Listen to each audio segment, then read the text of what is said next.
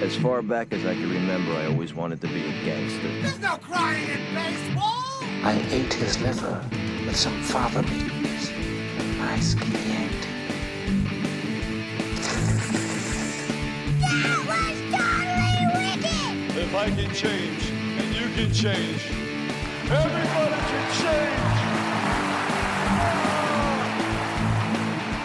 And welcome to another episode of Your Next Favorite Movie. I'm your host, Josh G. And I am back with the regulars. Please welcome Chad. So, And Chris. it's like we never left. I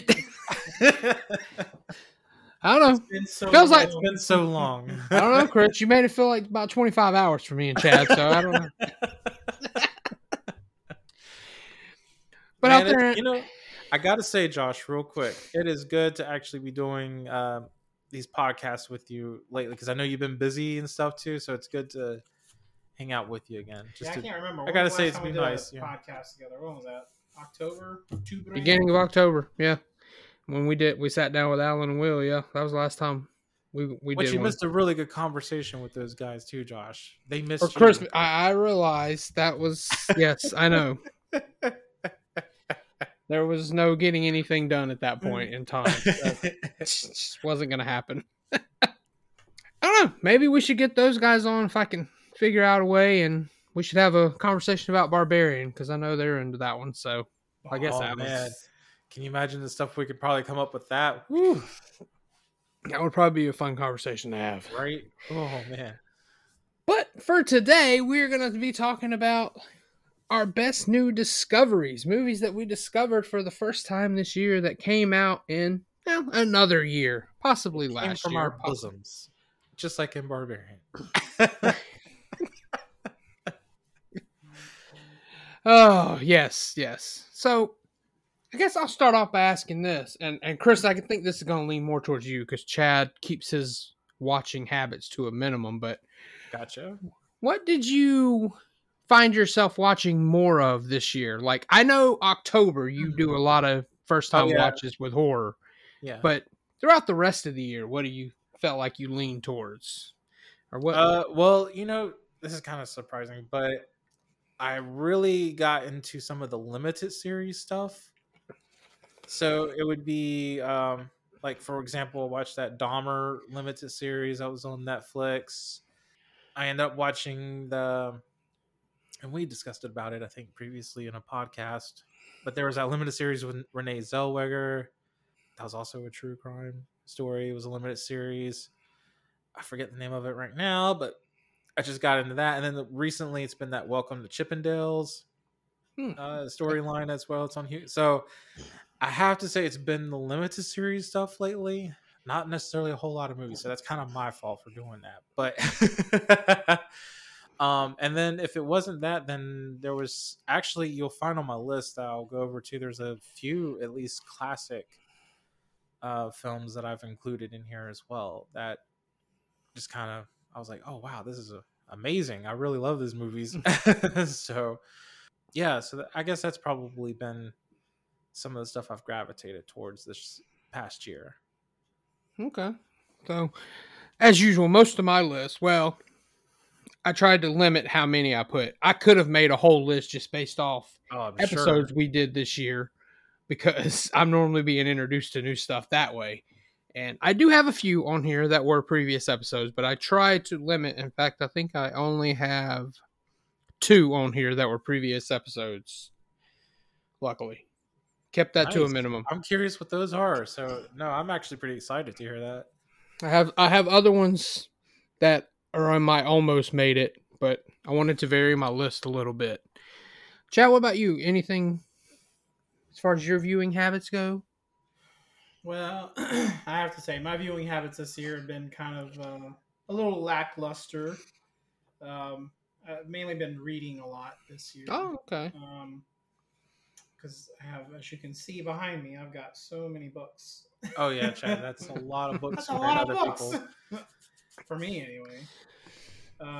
For the audio listeners, he has a shelf full of a bunch of comic book omnibuses. Goes all the way omnibuses, yes, omnibuses. Oh, well, okay. Those are pretty high. Pretty high. This thing almost touches this like 14-foot ceiling here. Oh wow, okay. Yeah. But yeah, I know I've been watching a lot of TV shows, like a lot of sitcoms. Oh, Yeah, I usually put those on for, like noise like for me or something. decompression Yeah, at the end of the day same. and stuff like that. So yeah, I watch a lot of like older sitcoms, Yeah. like Golden Girls, Mama's Family, Designing Women. A lot of the women's shows. A lot of the women's shows. For me, it's been lately Mom. Yeah, I know you've been watching. I've Mom been a lot loving lately. that. That's a good I just love that show. episode, good series. okay. All right. So I say let's kick it off. I think we'll let Chad kick it off this time. What is your number 10 best new discovery from this year? You know what? It is Bahubali, which is it's not a Hindi film. It was dubbed in Hindi. I think it was shot originally in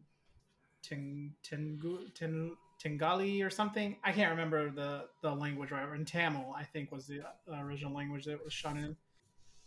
But yeah, I kind of watched it because I remember seeing some things about it on social media. People that who were showing clips of like, oh, this movie's wild, So yeah, I watched it. It was it's an epic film. I know it's a 2-part. I haven't seen the second part. But I've seen Bahubali, the beginning. And it's like a 3-hour film. But just beautifully shot, of course, like, any, big Indian production. It's got, musical numbers in it. And, it's got these really like outlandish, outrageous action sequences to it and stuff. So it's just really fun film. So yeah. Came out in 2015. So there we go. Oh, all right. Yeah, I do have the years for these since they're not all New Year this year. All right, Chris, what do you have as your number 10? So for my number 10, I have the 2021 Candyman, because I had not seen that one when it came out. I meant to, but I just never got around to it. But I actually ended up enjoying it. I think it's another one too that feels a little familiar because of the first film, like where the first film felt also a little elevated kind of horror, because that's like the new term now, and sorts of a new subgenre of horror. But I like that it also carried from what was the first film, and now like 20 plus years later for it, and the world is so different now compared to what it was back then. And yeah, I don't know, I enjoyed what they did with this one. It was actually really good. I did not mind it. I think it was something it made sense, I think, for a sequel. Hopefully that gets across well for people, but because I can't get the right words I want, but to me it just made sense for a good sequel. Okay. Yeah, I did watch Candyman last year when it actually had come out. So I saw it then. I liked it. I think I really want to go back and watch the original Candyman and then watch it right behind it in close proximity so that I can fully appreciate it. Yeah, that makes sense. Yep, I could see that. I think it would actually flow pretty well. I think so too. It's been too long since I've seen the original Candyman, and that's an absolute classic. So it is. And the crazy thing is too, I still sit there and remember how really the first time seeing it, I think we were maybe in high school still at the time, because I remember it was at your place, Josh, and we were all hanging out and all that stuff. And that movie actually scared me. That was one of the first horror movies to really scare me to death just after watching it. I don't know what it was. I was just terrified of it. I actually had to end up watching it like a Disney film after that. I had to be like, I need something good now. I feel like we weren't in high school yet, though. I don't think we were in high school yet when we were. We not in high school? Okay. I don't think so. I think we were like younger. We may have. That's what I understand. It actually scared me. Yeah. Yeah. So good.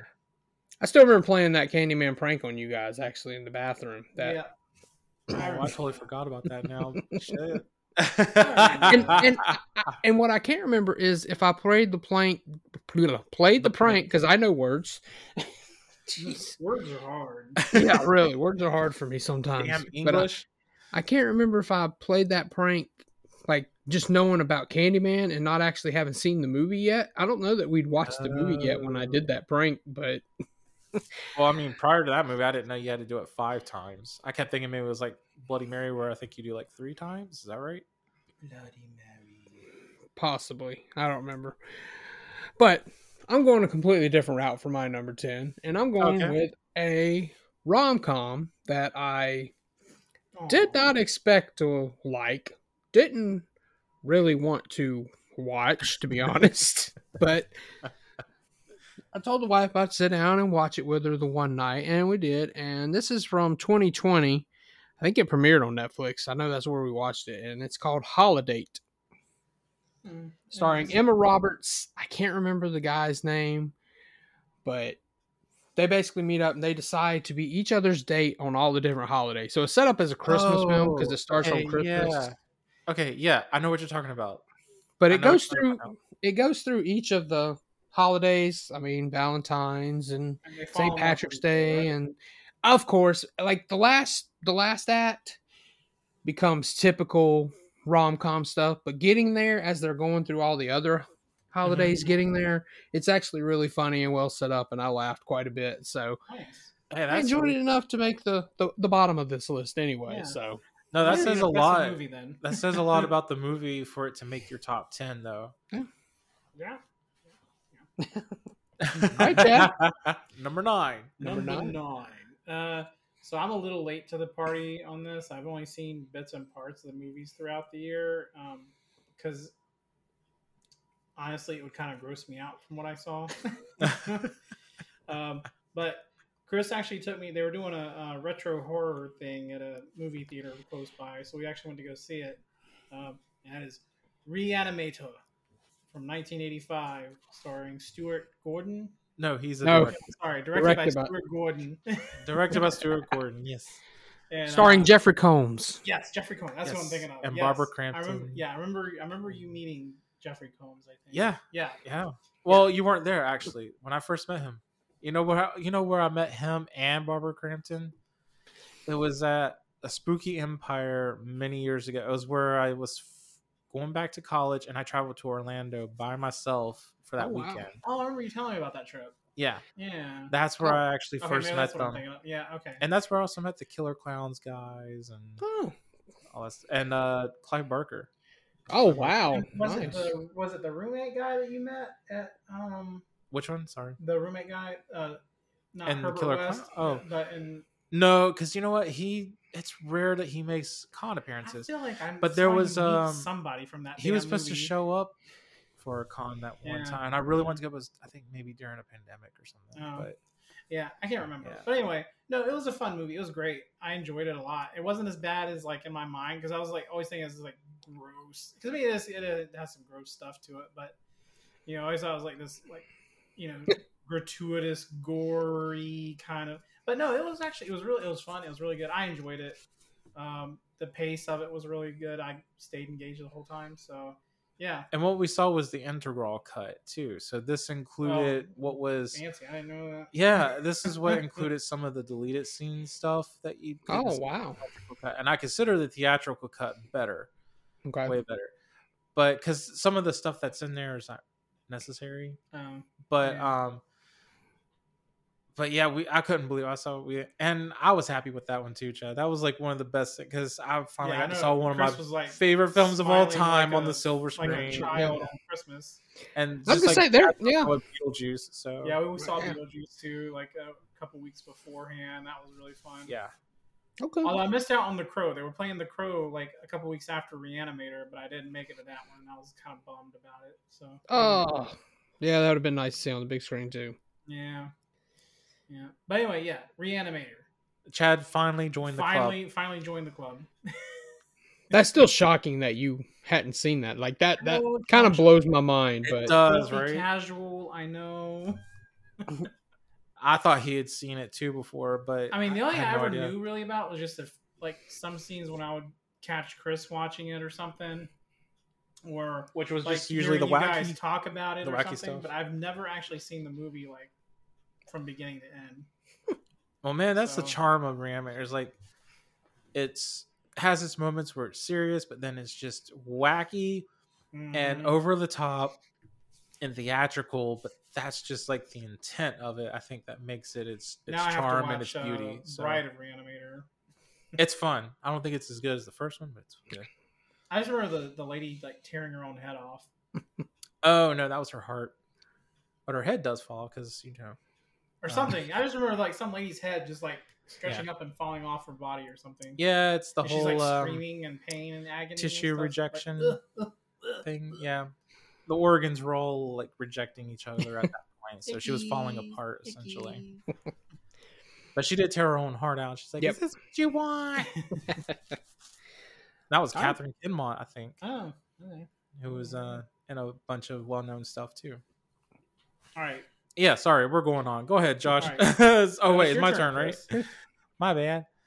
My number 9, I chose The Women, 1939, Oh, the original. I remember, well, me and you, I think, saw it one time when it saw was on the- TV. the We saw like that remake. remake that was Yeah. in the 2000s. But I've always heard about the original 1939 version. And so I finally got to see it, and it was really good. It exceeded my expectations. It was one of those, probably one of the only films, at least back then, that had an all-female cast. You didn't see any male cast in there. You always heard like the male characters referred to, perhaps, but it really centered around these women here who were kind of telling their story, and in particularly these two characters where one was a wife and then one was the mistress, and who's played by Joan Crawford, and one of her early days before she became like the Joan Crawford we know. So yeah, great movie, recommend it as well. It's one of my classic cinema one, I told you I've been watching lately. All right, sounds good. I have not seen that, so I haven't seen the remake either. So there you go. Well, you're not missing much from the remake. Yeah. Oh, well, okay. It has its moments, but yeah, 39 version is the way to go. Okay. All right, for my number 9, going back to 1984, rock and roll fable known as Streets of Fire. Okay. Yeah, I've not seen that one, but I'm familiar with it. I just recently watched this within the last month, but man, it's really good. I wish it had a couple more songs because they're really good, but Yeah. the music that is in it, Michael Pare, the guy from Eddie and the Cruisers. I don't know how you say his last name. Okay. He stars in it. You get a young Willem Dafoe. He's the leader of Really? this. Yeah, he's the leader of this biker gang. His name's Raven. Slap his dick in this movie. Check out our previous episode to understand that reference. But no, and then you get a very young, oh my goodness, very young Diane Lane. I think they said she's like 18 in this movie. Like she's Oh, wow. super young. Yeah. Well, wasn't this was one of the movies you had on a poll, right? That we At had to one share? point, yeah, and I hadn't seen it. I just randomly picked that one, and it was fighting for a little while, and then it got pushed down. But I finally was like, well, I'm just gonna watch it on my own. And hey, I'm glad I did because it ended up making the list. So yeah, Streets of Fire, number Dang. 9. Is it streaming anywhere too? Do you know, or just out of curiosity? If Not go without with paying. Not without paying for it. Okay, gotcha. Oh shoot! Well, Chad, what's your number 8, man? My number 8 is it's an anime film, a very sweet anime film Nice. called Oko Zen, and it's about this little girl who loses her parents in a car accident, and so she ends up going to live with her grandmother at her grandmother's onsen, which is like a hotel spa thing, Mhm. kind of thing in Japan, and her grandmother is basically training her to become a successful like onsen host and stuff like that. And so like the whole movie's about this little girl sort of learning to cope with her loss and learning to cope with her new life with her grandmother and all this other stuff. So anyway, yeah, heavy stuff, but it's really sweet. It's really nice. There's a lot of, wonderful messages about loss and grief, and Sounds like Chad got Moving on. emotional. it was a little emotional. Don't It really was. Hey, that's a good thing. see Chad for doing so much. So yeah, Oko's in. That sounds pretty 2018. cool. Yep, Netflix. And Okay. so yeah, check it out. Well, I guess that would be my turn. So for me, I said Deadly Friend, 1986. You've never seen that. I had never seen it until this Wow, year. Dondrous. Never seen it until this year. Yeah. So I had actually ended up getting the Scream Factory Collector's Edition. So got it, watched it, and I was pretty amazed by it. I thought it was really cool. It was a lot of fun. And yeah, there's some effects in it where you're like, okay, that's just weird. But it still works. It still has a good charm to it. And actually the story is pretty darn emotional for what it is as well. So I guess if anything, I was really impressed with the performances in that. I think they did a good job with really making you invested with the characters and really feeling for that whole storyline. So it was good. I enjoyed it. A lot of fun. Okay. I'd have to revisit it. I really only remember the basketball scene, and that's just because you see it all the time. So Oh yeah, there's a lot more into it than the Yeah. basketball scene. That's for sure. Yeah. yeah. All right, my number 8 from 1977, Rolling Thunder. Mm. You guys heard of this one? No, but it sounds awesome though. Just the title sounds awesome. Title alone. Sounds like a country song. Yeah, exactly. Well, this is a revenge flick starring William Devane and Tommy Lee Jones. They're coming back from, I want to say Vietnam War, but they're coming back from war. I can't remember. And William Devane's character, there's some other shit that happens before the revenge aspect even kicks in that caught me off guard. The revenge aspect takes a little bit long, but of course, it's a revenge movie. So what happens? Wife dies, kid dies. He ends up Shit. getting his hand put in a garbage disposal. Ooh. Yeah. Like That it gets alone pretty. right there just makes me not want to watch. I the know, movie. right? Like, I always get nervous at those scenes when it happens. When someone's Yeah. trying to force a hand down the garbage. Yeah.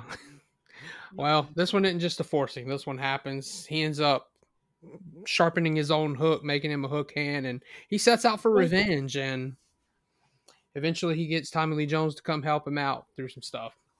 So, Nice, okay, I can dig it. Yeah, I know, right? Yeah. That actually sounds pretty good. yeah, I sat down with the father-in-law, showed him this. I was like, "Well, I've been wanting to see this. This is the kind of movie he'd like," and we both enjoyed the hell out Oh, of it. that's So, sweet. Josh What Brolin year with was his it too, daddy-in-law. Josh? 1977. Oh wow, okay, so we're talking about early Tommy Lee Jones. Okay. Yeah. Yeah, this is pre-Coal Miner's daughter, Tommy Lee Jones. Yeah. So, yeah. Because Very you know what? young. The only other thing I could think of pre Coal Miner's Daughter was there's a movie that he did. I think it's called The Eyes of Laura Mars, perhaps. Oh, Eyes of Laura Mar, yes. I've Yeah, heard of it. I haven't that seen one, it. it's pretty fun as well. And it's him and Faye Dunaway. Oh, okay. So that's the only thing I could think of pre Coal Miner's Daughter, like early Tommy Lee Jones. Anytime I think of Tommy Lee Jones, I always just think of "This is my happy face." Yeah. Did you know what to me, even in Coal Miner's Daughter, he still looked old in He that. still looked too. old, right? Yeah. So he just He's kind always of looked the same. it kind of makes you wonder if he was born old. Old faces. He of just old always had people, the like old Dick face, Tracy yeah. old faces. You know? What if he came out and was born from his mom? He's like, "This is my happy This is face." my happy face. All right, Chad, number 7. All right, number 7 for me is a 1993 film called Arizona Dream. I like that film. Johnny Depp, Jerry Lewis, And Faye Dunaway. Faye Dunaway, and Oh yes, I know you're talking oh about my god, the girl. the Yes. actress lady that plays the daughter. Oh man. She's oh, man. famous too. She's like Eleanor. everywhere. She's in The Haunting. She Yeah. was in The Conjuring. She Oh, was... Lily Taylor? yes. I was thinking Eleanor because that's what she plays Yeah. in Haunting. Mm. Yeah, so they got those people in it. Basically, it's about this young fellow named Axel who gets summoned to his uncle, played by Jerry Lewis, who's getting married in Arizona. To Faye And- Dunaway, right? No, he's getting married to a woman that's like the same Wait, age half as his Johnny Depp. Okay, yeah, half his age. That's right. But it's a ruse to get Axel to come take over the family business because Axel, like, there's this whole backstory about his uncle feeling responsible for the death of Axel's parents. So his uncle feels a responsibility to take care of and to look after Axel. And so he wants Axel to take over the family business, which is basically being a Cadillac car salesman. That's right. And Axel's like, I don't really want to fucking do this. I don't want to be a goddamn car salesman, blah, blah. But, you know, he promises uncle, he's like, all right, fine, whatever. Like, I'll try it out, blah, blah. And then while he's there, like on his first day or whatever, he meets these two, like, really eccentric women. Oh, they're mother and daughter, right? Well, kind of, or stepmother and stepdaughter, yeah. Which is Faye Dunaway and Lily Taylor. And, like, their dynamic is just so fucked up. That dinner scene. The dinner scene, oh my god, is crazy. And so it's just like, you know, him like trying to pursue this relationship with the mom, and he's got this complicated thing with the daughter going on, and it's so weird. surreal. It's such bizarre. a surreal film, but it is really entertaining though. It's one of those movies too that it never really got so much of a release in the States. It was, I don't know why it was such a difficult film to release here in the States, because I think even it was like it took a couple of years or so, or a few years after it was made to finally kind of get a release as well. So I'm not really exactly sure what the complications were behind that, but it's a nice, if it's something you guys have not heard about out there in the film world or something, just go see it. It's actually pretty fun. It's unique. Definitely. It's a little bizarre, but it makes sense for also a young, you got a young Johnny Depp in there too, and I think he was still in his 20s maybe at the time. Yeah. And so you can watch it on Canopy. It's on Canopy, so you know, check out the library. See if your library has access to Canopy. So. Yeah, because I hadn't heard of this, so that's pretty cool. Yeah, no, it's that dinner scene is worth it, though. Yeah, like you would just be like, "What the fuck is going on?" So, all right, Chris, hit it. Right. So my number 7 is this took me years to finally see it, but The Hours, 2002, with Nicole Kidman, which she won her Oscar for in that movie. Meryl Streep and oh my gosh, why am I losing her name now? Julianne Moore, thank you. Takes place in three different time periods, all surrounding pretty much like the same story of like Virginia Woolf, who Nicole Kidman plays, and you know these two other women with their lives, but yet it's also connected, which is interesting. And I didn't realize, too, that Allison Janney is in this movie. And she played Meryl Streep's lesbian lover, which I did not know about. Ed Harris is in the movie as well. So, yeah, it's a nice little drama flick. And really good. Now, I can really see why also Nicole Kidman got her Oscar for the role. It's very different, and she looks different just for the simple prosthetic of the nose. You know? Right. Yep. So... It was well done. Very good job. I liked it. Okay. This is one I have not seen, so I know about the prosthetic nose, but that's about all I know. So you would not think it's Nicole Kidman in a way, just for some reason you think. I remember seeing the images. An actress, but yeah, no. They did a good job. All right, for my number 7, I'm going back to 2010, and this is The Town. Starring Ben Affleck, Jeremy Renner. Oh yeah, I remember that movie. Holy crap! Yeah, it's been a while, but I remember that movie. Yeah, first time I ever sat down to watch it, and damn, this was. I mean, in a lot of ways, it's a typical bank robbery type flick. That's what they're doing. They're career robbers. But one, they're trying to rob Fenway Park, which is one of the most prestigious baseball stadiums that everyone knows. But two, you got to watch this for Jeremy Renner's performance. This may be the best he's ever been. He is unhinged. He had a lot of acclaim for that movie, didn't he? A lot of acclaim for it. Probably. I would think so, because his performance is fantastic. He is a loose cannon in every sense of the way. So it's worth it to watch for him alone. And of course, it's about Ben Affleck. He's trying to get out of this business and do one last heist. You know how the stories go. And like I said, in a lot of ways, it's typical in that form, but it's highly worth watching. I was impressed with this one. So yeah, Nice. The Town. All right, Chad, number 6. So number 6 for me is it's a film that came out last year. I finally saw it this year. It's Nobody, starring Bob Odenkirk. Yes. Yeah, it was amazing. It was a great movie. I loved it a lot, and I was surprised when I saw Christopher Lloyd in the movie. And I remember watching the movie, and I was like, man, I'm gonna be so mad if Christopher Lloyd dies in this. He's like this poor old man sitting at this, retirement home or whatever. But no, it was really great. It was fun. It's one of those mercenary spy type movie, where he kind of gets sucked back into his old life. And oh man, like the bus fight scene with the Russians. Yes, that's what I was thinking of, the bus fight scene. That was brutal. But no, it was a fun movie.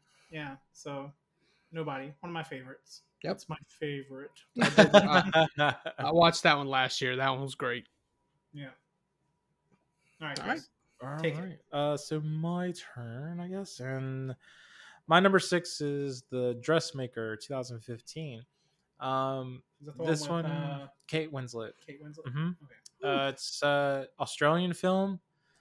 It's now, I may say 2015, but I think it came out maybe a year after or something like that. But it has where Kate Winslet plays this basically a pariah of this small Australian town who comes back to the town. Her mother, who's played by the amazing Judy Davis, Australian actress, where their relationship is kind of estranged.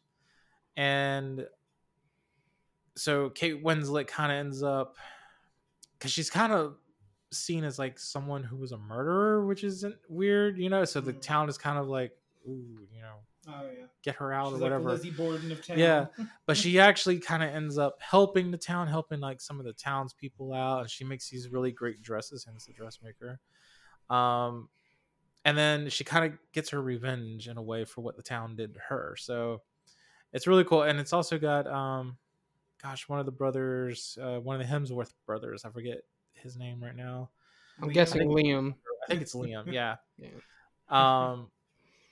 So awesome movie, good one. I think that one, also did pretty well for international awards and stuff like that. Kate Winslet is great in this one as usual, because she's just a fantastic actress. And it's got some great funny parts in there. Judy Davis is just a spitfire, and she's a character who's also stuck in a wheelchair, I think. So but yeah, good one, good movie. I recommend it. All right, my number 6, going back to 1981, Dark Knight of the Scarecrow. Oh, that's a good one. Yeah. I've seen it. No, it was originally a TV movie, I think. And watching movies like this, I'm like, where were these TV movies when I was growing up? I don't remember getting good TV movies like this.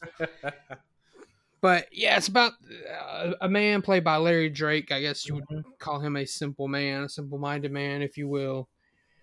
And there's an accident that happens with him and a little girl that he's friends with. The town already looks at it as weird because the little girl befriends him.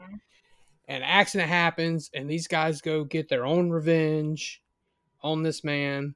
And then it turned out the accident, and it's one of those, even watching it out, it immediately took me to Frankenstein, because it's one of those where he was trying to do something that he didn't fully understand, and an accident happened with the little girl. Yeah. It wasn't him being malicious or anything like that, but the townspeople didn't like that, and these 4 old country boys get together, and they go take care of it on their own. And then it turned out the accident wasn't even nothing bad, because the girl's fine, but too late. They've already decided to kill this man. And then things start happening with this scarecrow out in this field that they're always in, and it goes from there. So I'm not gonna say any more than that. It's a nice scary story. We'll put it that way. It Nice. feels like definitely a Halloween story, and And from my understanding too, I think was it many years later? There's a sequel now to it. I've heard that. I have not seen that. But I've not seen it either. Yeah, I think it's maybe on Prime, but maybe this one was on Shudder. I don't know if it's still there, but it was on Shudder when I watched it. So, Christian, you got that. That's cool that you put that one on there, Josh. That's a good film. Yeah, I liked it a lot. I was surprised by how much I liked it. So, all right, Chad, top 5.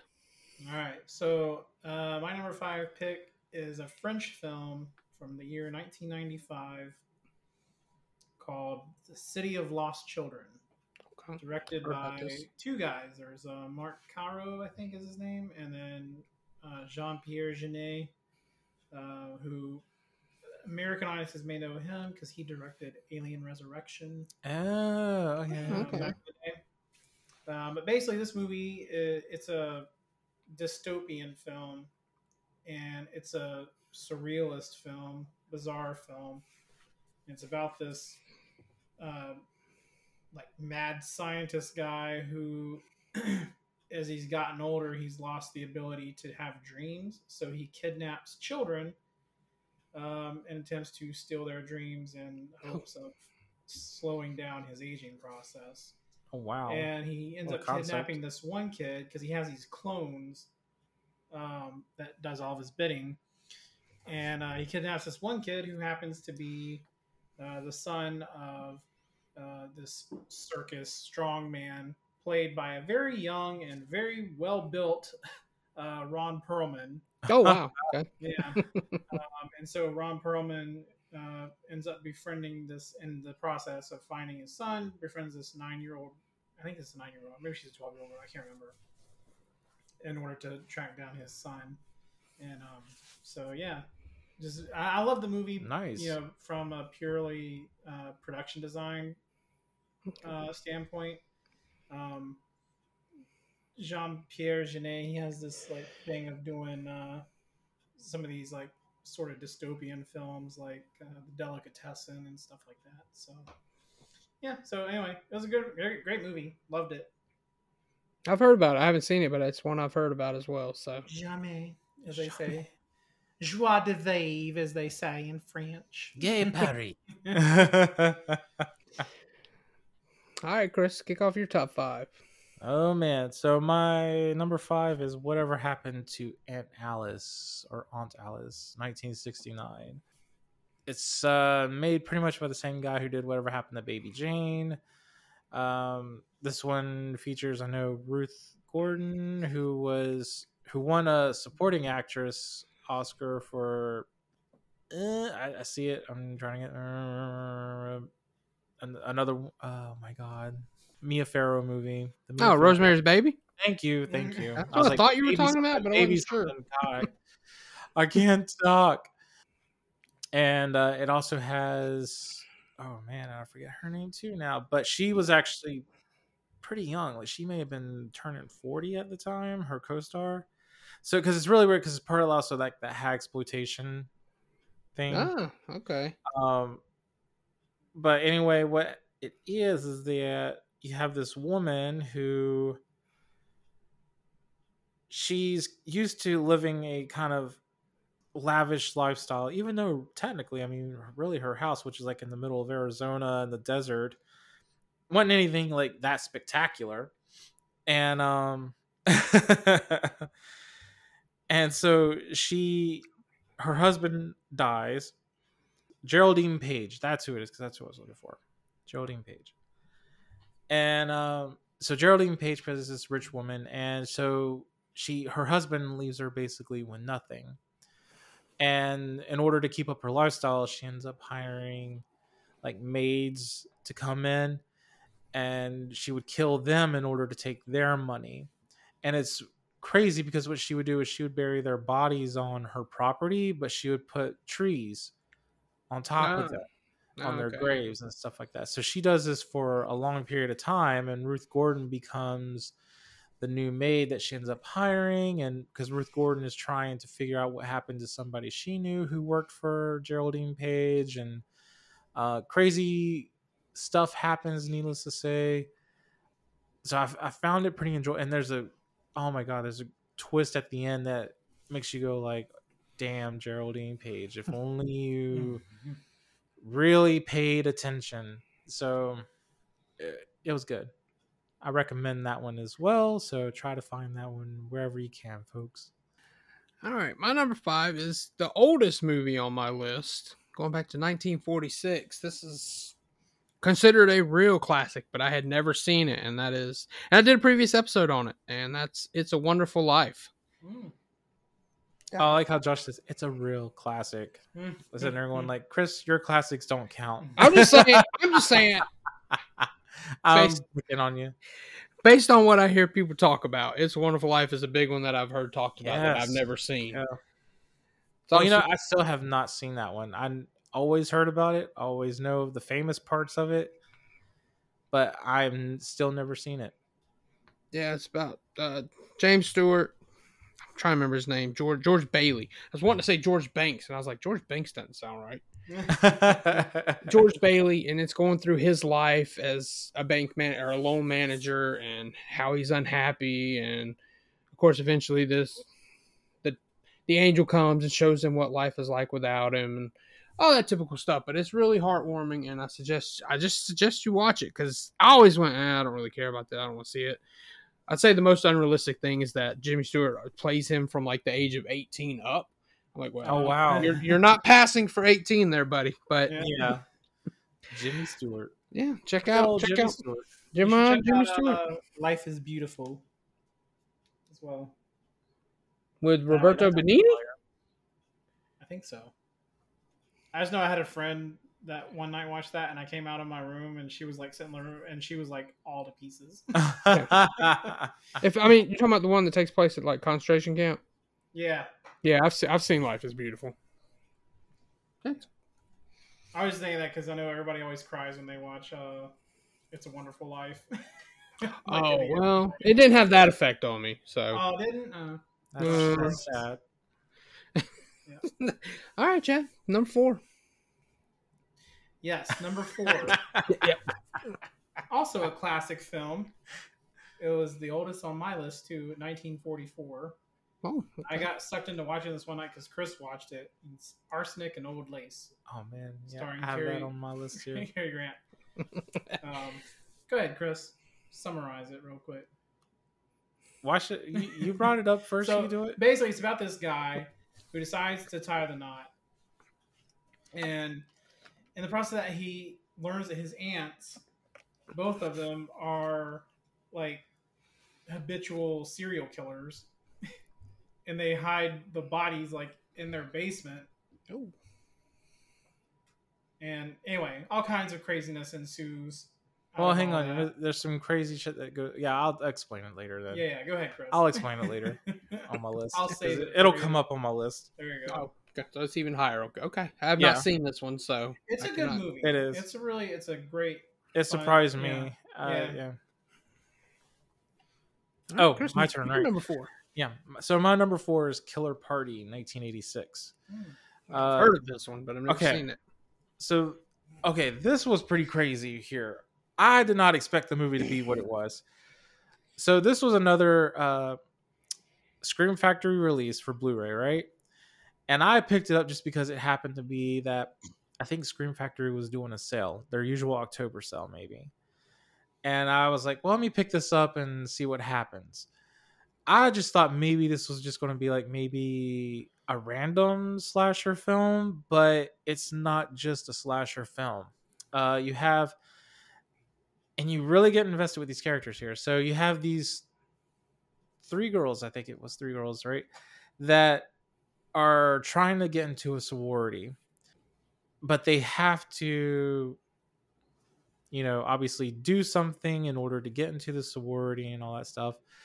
They had to go into this one house that was, I think it was a fraternity house, and it's closed off and everything because something bad happened in it.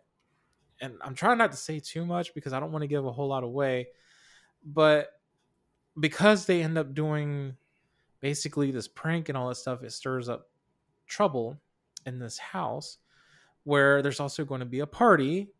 Go figure. And next thing you know, it's like it takes a different twist. you're like, what the crap is going on? So that like the last, I don't know, I would say maybe like the last 30 minutes or so is just wild. So I was just pleasantly surprised. And it's, I don't know, it's just one of those favorite 80s horror movies for me now. I just can't, I don't know, when it was done and over with, I was like, man, this is so good. Okay. So I ended up enjoying it a lot. So I can't recommend it enough as well. So definitely check out Killer Party, 1986. Nice. I've seen that around a lot, but I've never actually watched it. So that makes me think I should take the plunge. So I'm glad you mentioned that, Chris. You're welcome, sir. All right. So my number 4 is the most recent movie on my list because it came out just last year. So I don't know much about this as far as the release goes, I should say. I don't know if it like had a major release this year, and I actually shouldn't count this at all. But when I looked it up, it said 2021, so that's what I'm going with on this one at least, because it's not like some big mainstream movie. This is called The Novice, starring Isabelle Fuhrman. Is that how you say her name? Oh, the girl from yeah, Orphan. the girl from Orphan. Okay, yeah. So she goes to this college and she joins this competitive rowing class. So like the boat rowing stuff. Mm-hmm. And this college takes a lot of prestige in their rowing. That's like what they're known for at this school. So it's very it's almost not football. Like it's not soccer. It's women's rowing. It's women's rowing. It's the women's rowing team specifically that is. That's the big time. That's the big time at this one. But it's basically like Whiplash, but with rowing instead of band. Okay. So they're hard on her, but she's also even harder on herself. And of course, as you go through, you're finding out different stuff about her that it's kind of complicated because it makes you realize why she is the way she is on herself, but also at the same time question why she is as hard as she is on herself. So you're getting both of them as it unfolds, and it was just, I was enthralled the whole time. So yeah, I would check it out. The Novice. Nice. That's pretty cool. Yeah. Chad, I guess number 3. This is the top 3 now, right? Yep. Wow. So my number 3 spot is Guillermo del Toro's Nightmare Alley. Ooh, good one. Yeah. Basically, the story is you have this guy who is a grifter. And it's a remake, too. Yeah, it's a remake. Grifter, con man kind of guy. Kind of works his way up from being like a carny helping hand, and becomes this like wildly successful, psychic medium, until he crosses paths with this psychiatrist. Mm-hmm. Who's like sort of hell bent on exposing him for who he is, and it's a sort of long.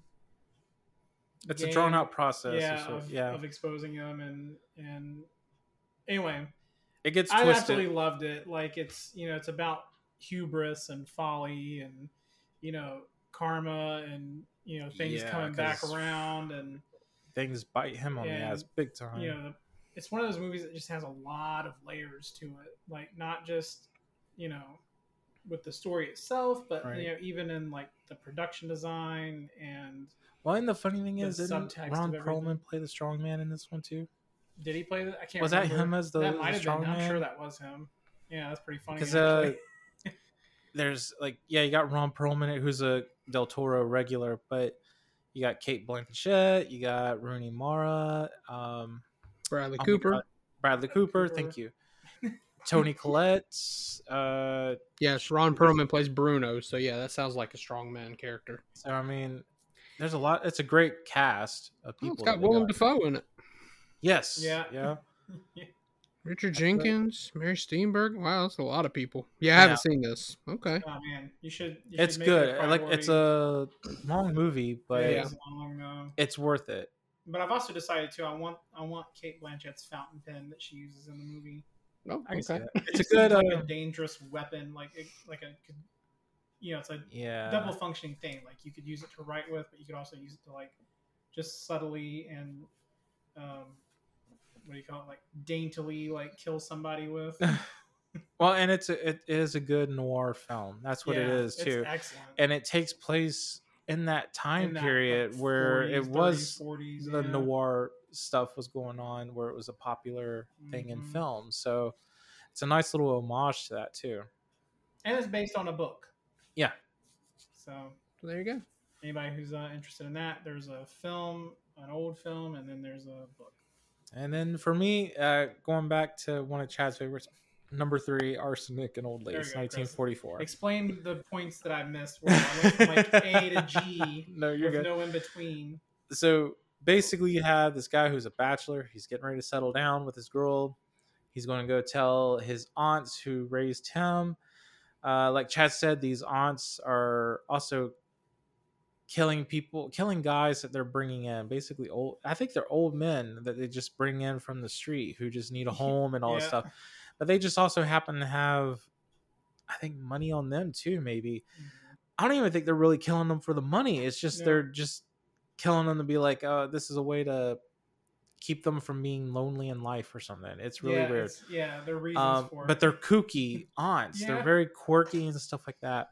And so in the process of him finding this out, and he's trying to protect his aunts because he's like, he's like, you can't do this, blah, blah, blah.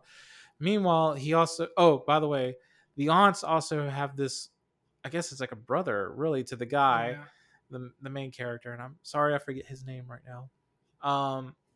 But anyway, the guy is a little also cuckoo himself. He thinks that he's Theodore Roosevelt. So he always has to come out like blowing the trumpet and everything. It's funny. And he's the guy that also takes care of the bodies, but he thinks what they're doing is a funeral. And that's even what the aunts have called it, because they're calling it a funeral. But meanwhile, there's this other brother who's now coming to town, but he's sort of an evil brother, and and so he looks like, oh man, what's his name from Frankenstein? Boris Karloff. Boris Karloff. Yeah, that's right. And here's the funny part. This is why I'm laughing, because it's based on a stage play, right?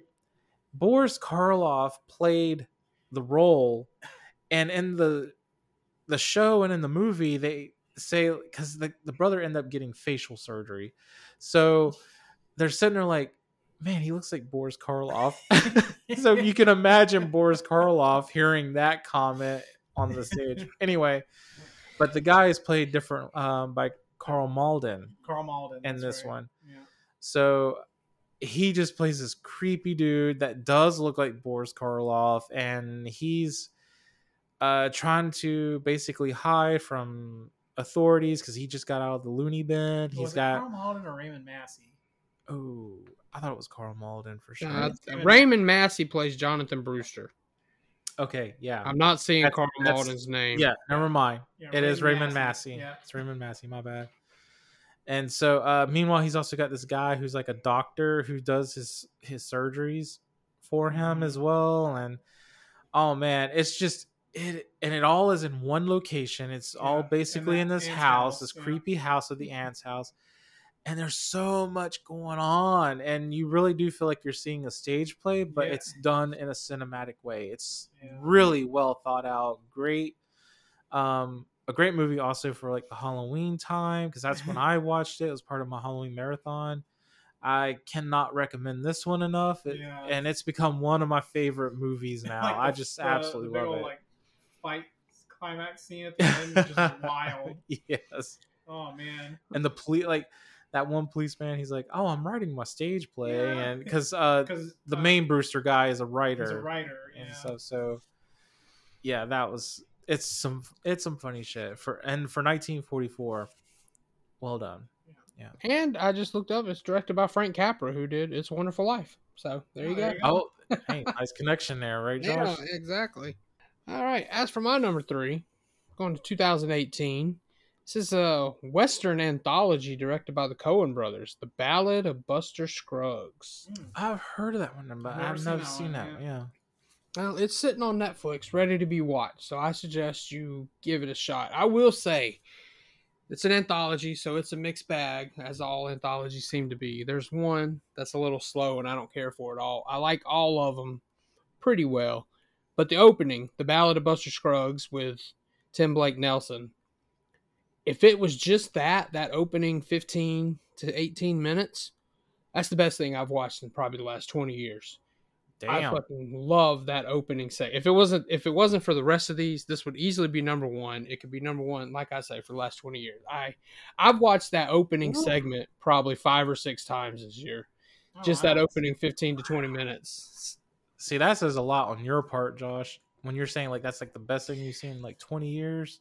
That's huge. My wife will walk in. She's like, "You're watching this again?" And it's just that one segment. I just watched the opening Ballad of I don't watch the whole movie every time, but that opening one, yeah, I've watched that 5, 6, 7 times. I showed that one to my father-in-law when he was in town. Wow. So that's pretty cool, Josh. Yeah, and it's weird because I'm not really a big musical guy, but the opening segment has him singing songs. And they'll get you into it. It's got Clancy Brown in a scene with him. That is some of the most fantastic. I don't want to say what happens. You got to go check it out. Like I said, it's sitting on Netflix ready to be watched. It couldn't be any more accessible than it is. Well, it's definitely on your list probably still, right? I don't keep it on the list because I know that if I want to watch it, I'll just search it up because I have an extensive list. I don't need to crowd it with that. But like I said, I've gone and watched it at minimum 5 times, but I think more than that. Well, you hear it, folks. If the main man, Josh, says it's good, you got to go see it. Yeah, go check it out. Ballad of Buster Scruggs. All right, Chad, number 2. We're getting there. All right, so I feel like I had to have some sort of like sappy movie on here. So it was a movie that we actually did an episode on earlier in the year. It's When Harry Met Sally. Oh, 1989. That's a good one. You know, basic story is you have these two people that they were never really friends to start out with. Yeah, they just kind of acquaintances with each other, and they both moved to New York City. And upon graduating from college, right? Yeah. And they just sort of just like run into each other periodically throughout the years, throughout their career, throughout their lives in New York. And they end up becoming like really close friends. But in that process, they fall in love with each other. Yeah. And it sort of creates some tension there because, both of them have had some complicated relationships and, they're like, they don't want to take that chance with each other. And, so anyway, yeah, there he gives that whole big, memorable speech at the end where he's like, I love the way that you do this, so yeah, anyway, it was a great movie. I really thoroughly enjoyed it. So the only reason it's not on my list is because I happened to watch it the year before. If this would have been a first time watch, it would have made the list. Yeah. Nice. But before this, like the only thing I really knew about the movie was like the famous orgasm scene that Meg Ryan does in the diner. Which, by the way, anyone interested, go check out our episode where we recreate that diner scene. Wherein Chris wins, dominates the competition. So anyway, yeah, When Harry Met Sally, 1989. I'm sure you can still find it on Netflix or something. That I'm not sure we're streaming, but yeah, absolutely. If you haven't seen When Harry Met Sally, check it out. Yep. For me, my number 2, I picked the 1941 Little Foxes with Bette Davis in it as well, and she plays perhaps what I now consider probably one of the greatest screen villains from this movie ever. Basically, you have this old-time Southern family where she and her 2 brothers, they want to put their money into something big that's going to make them even more rich, right? It's supposed to also bring in all this labor jobs for their town that they're in, supposedly, but also do it where they're not paying the workers necessarily a whole lot of money, kind of like the corporate shit we know today. But meanwhile, she is married to, and what they really depend on is her husband's money. But he's ill and he has been living out of state and all that, so they don't necessarily have a very loving relationship. But meanwhile, you got her daughter, who's played by Teresa Wright, and they bring in the husband and all that stuff, and she's trying to convince him, and he's like, no, I'm not doing it, blah blah blah. Some sneaky crazy shit goes on, I will say that. Bette Davis, with what her character does in this film, oh man, it just, I don't know, it'll boil you. And the consequences of it is well worth it too. So I cannot recommend this one enough as well. This one is another film that has climbed up, I think, along with Arsenic and Old Lace, is one of my favorite films of all time. So it did it like that for me. It was so good, but I cannot stress enough. You see the movie, that villain that Bette Davis plays, Regina, she will become one of your biggest screen villains of all time. So can't recommend it enough. But check it out. I saw it on Prime, I believe. So hopefully Warner, if you're listening, Warner Brothers, Warner Archive, please release this movie on Blu-ray immediately. We've been needing it because I want it in my collection. So yeah, there you go. That's big praise, Chris. I love to hear it. Thank you. My number 2, 1991, a movie called Clear Cut. I'm pretty sure this came out as part of that Severin full color box set, if I'm not mistaken. That's not how I saw it. I saw it on... I had never heard of it. It came on Shudder. I heard it getting a little bit of praise on another podcast I was listening to, so I took a chance, and holy hell. So it stars Graham Greene, which he's been in a ton of stuff. I think a lot of people know him as Jacob's dad from the Twilight franchise. He played Jacob's dad and that. But he's been in a ton of stuff, but it's about this, the guy's name's Ron Lea. I don't know if I know him from anything else, but he plays this lawyer, and he goes on to this, well, in this movie, it's all Indian, because they're trying to push that defamatory terms, however you want, derogatory terms. So they're on Native American lands. They're trying to cut trees down so they can build factories. And this guy, this white lawyer, you think it's going to go, you think it's going to go into this almost like white savior thing because he's the lawyer. Oh, I'm going to protect you. Well, he ends up losing the lawsuit, and he's having this, he's angry, he's lost, he's going to have to appeal, and he makes this comment about he would do whatever it takes to fix this, including basically killing this mayor guy who's wanting these factories to come. And Graham Greene hears this, and he takes him hostage, and they go out, and he says, you said you're willing to do this. You're going to prove it. And it just goes from there, and it ramps up. I'm not going to go too far into that, though. I guess that makes sense with why they call it Clear Cut. Mm-hmm. Yeah, exactly. It's highly worth a watch. As I said, I watched it on Shudder. I watched it again just about a week ago, so it's still on Shudder. So, yeah, check it out. Well worth your time. That sounds good, too. It is. It's very good. Well, I guess we're now finally number one. Number one. So, Chad, blow our minds away. What is number one? Don't be leaning on me for that. No, I'm probably gonna let a lot of people down. No, Thor: The Dark World. Get a lot of. Oh, that's funny. Or Thor: Love and Thunder, right? Love and Thunder. Well, that's this year, so I couldn't put that. I couldn't say that. That's true. That's true. No, but it is a superhero movie. It is a Marvel movie. Oh, and man. It's Spider-Man No Way Home. Oh, that's a good one. It's such a good intro. It's probably the best Spider-Man film that we've had. And that's crazy because like Into the Spider-Verse was so good. Yeah, Into the Spider-Verse was so good. Man. Yeah. But No Way Home was excellent. It had everything in it that I would want from a Spider-Man movie. And from a good, well-written story. And this one, like, it's such a good wrap-up for the previous Spider-Man movies. And I'm not kidding. This will make you need to pull out the tissues. Yeah. Because this will make you cry as well. It was that good.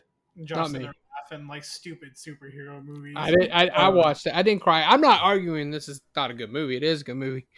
Chad, my only pushback to you is this movie only came out with like 2 weeks to end the year last year anyway. I think most people saw it this year. Well, I saw it this year, and therefore it counts. It counts. I don't give a shit about what other people think. That's true. It's a first time watch discovery. It is a first time watch for me. Yeah, so I don't blame you. It's good. I told you I was gonna get some groans and eye rolls, but you know what? I don't care. I'm a disruptor, as they say in Nebraska. A rebel. Oh man, a loner. That's all right. That's your number one too? You're so crazy. No. My number one is Tenebrae, 1982. Oh wow. Okay. Because I always heard about this movie, always knew it was out there, but I had, after all these years, had never ever seen it until I bought that special 4K edition that they came out with. I don't know, I guess you could say I was pretty blown away by it, because I can now understand why people have always said good things about this movie, and why it was just always such a, I guess, part of like, because I mean it was early 80s, but it's part of like the 80s horror canon, Italian horror, giallo horror. So I can see why people praise this movie.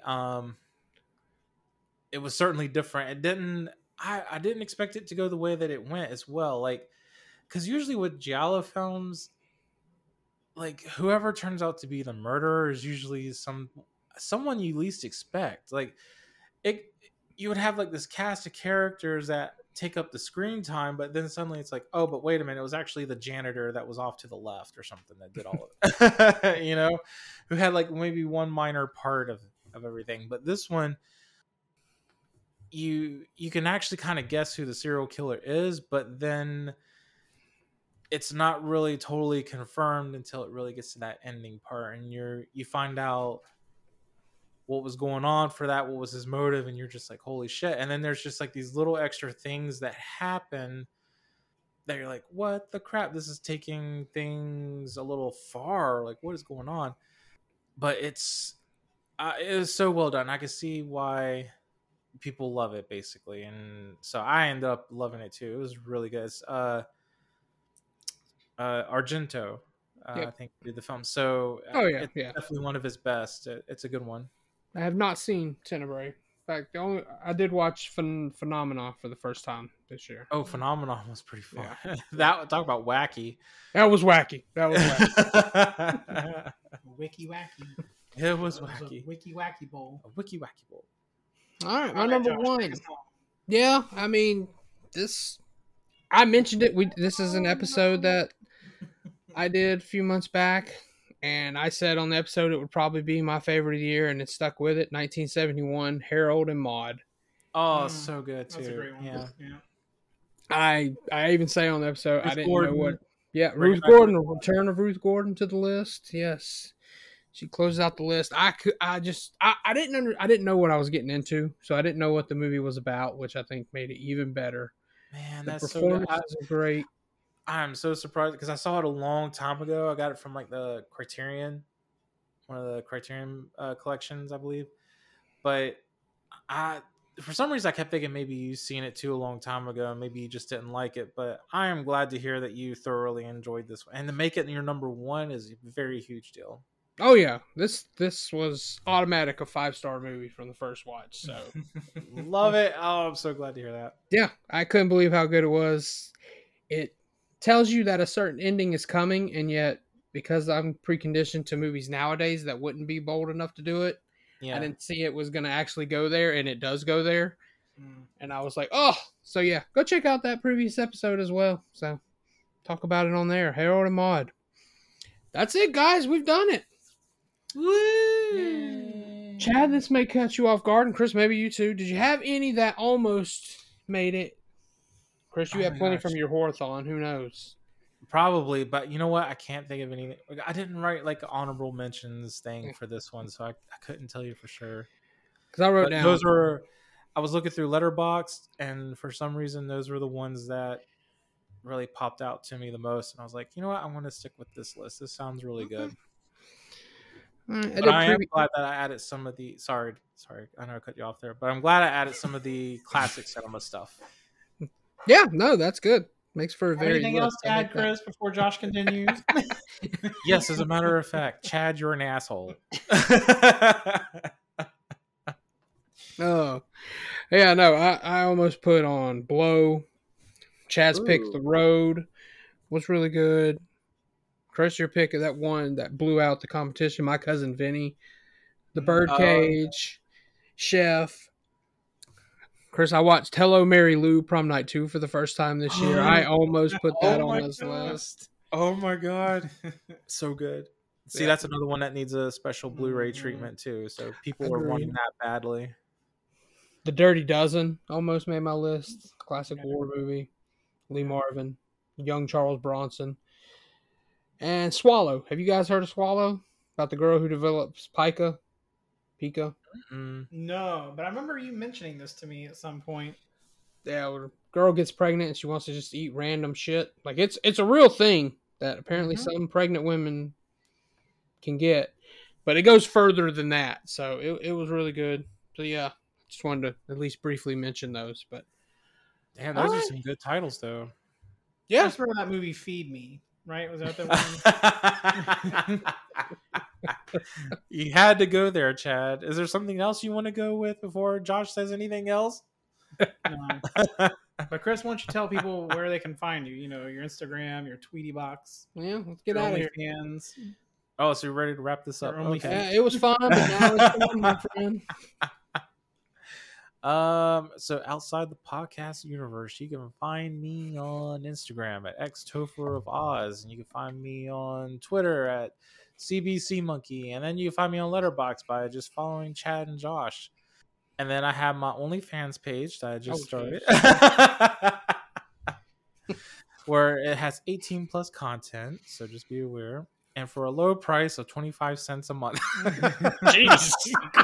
That's all Chris thinks he's worth. Chris is cheap.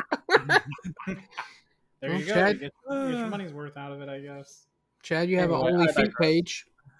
That's right. I do have an OnlyFeet page.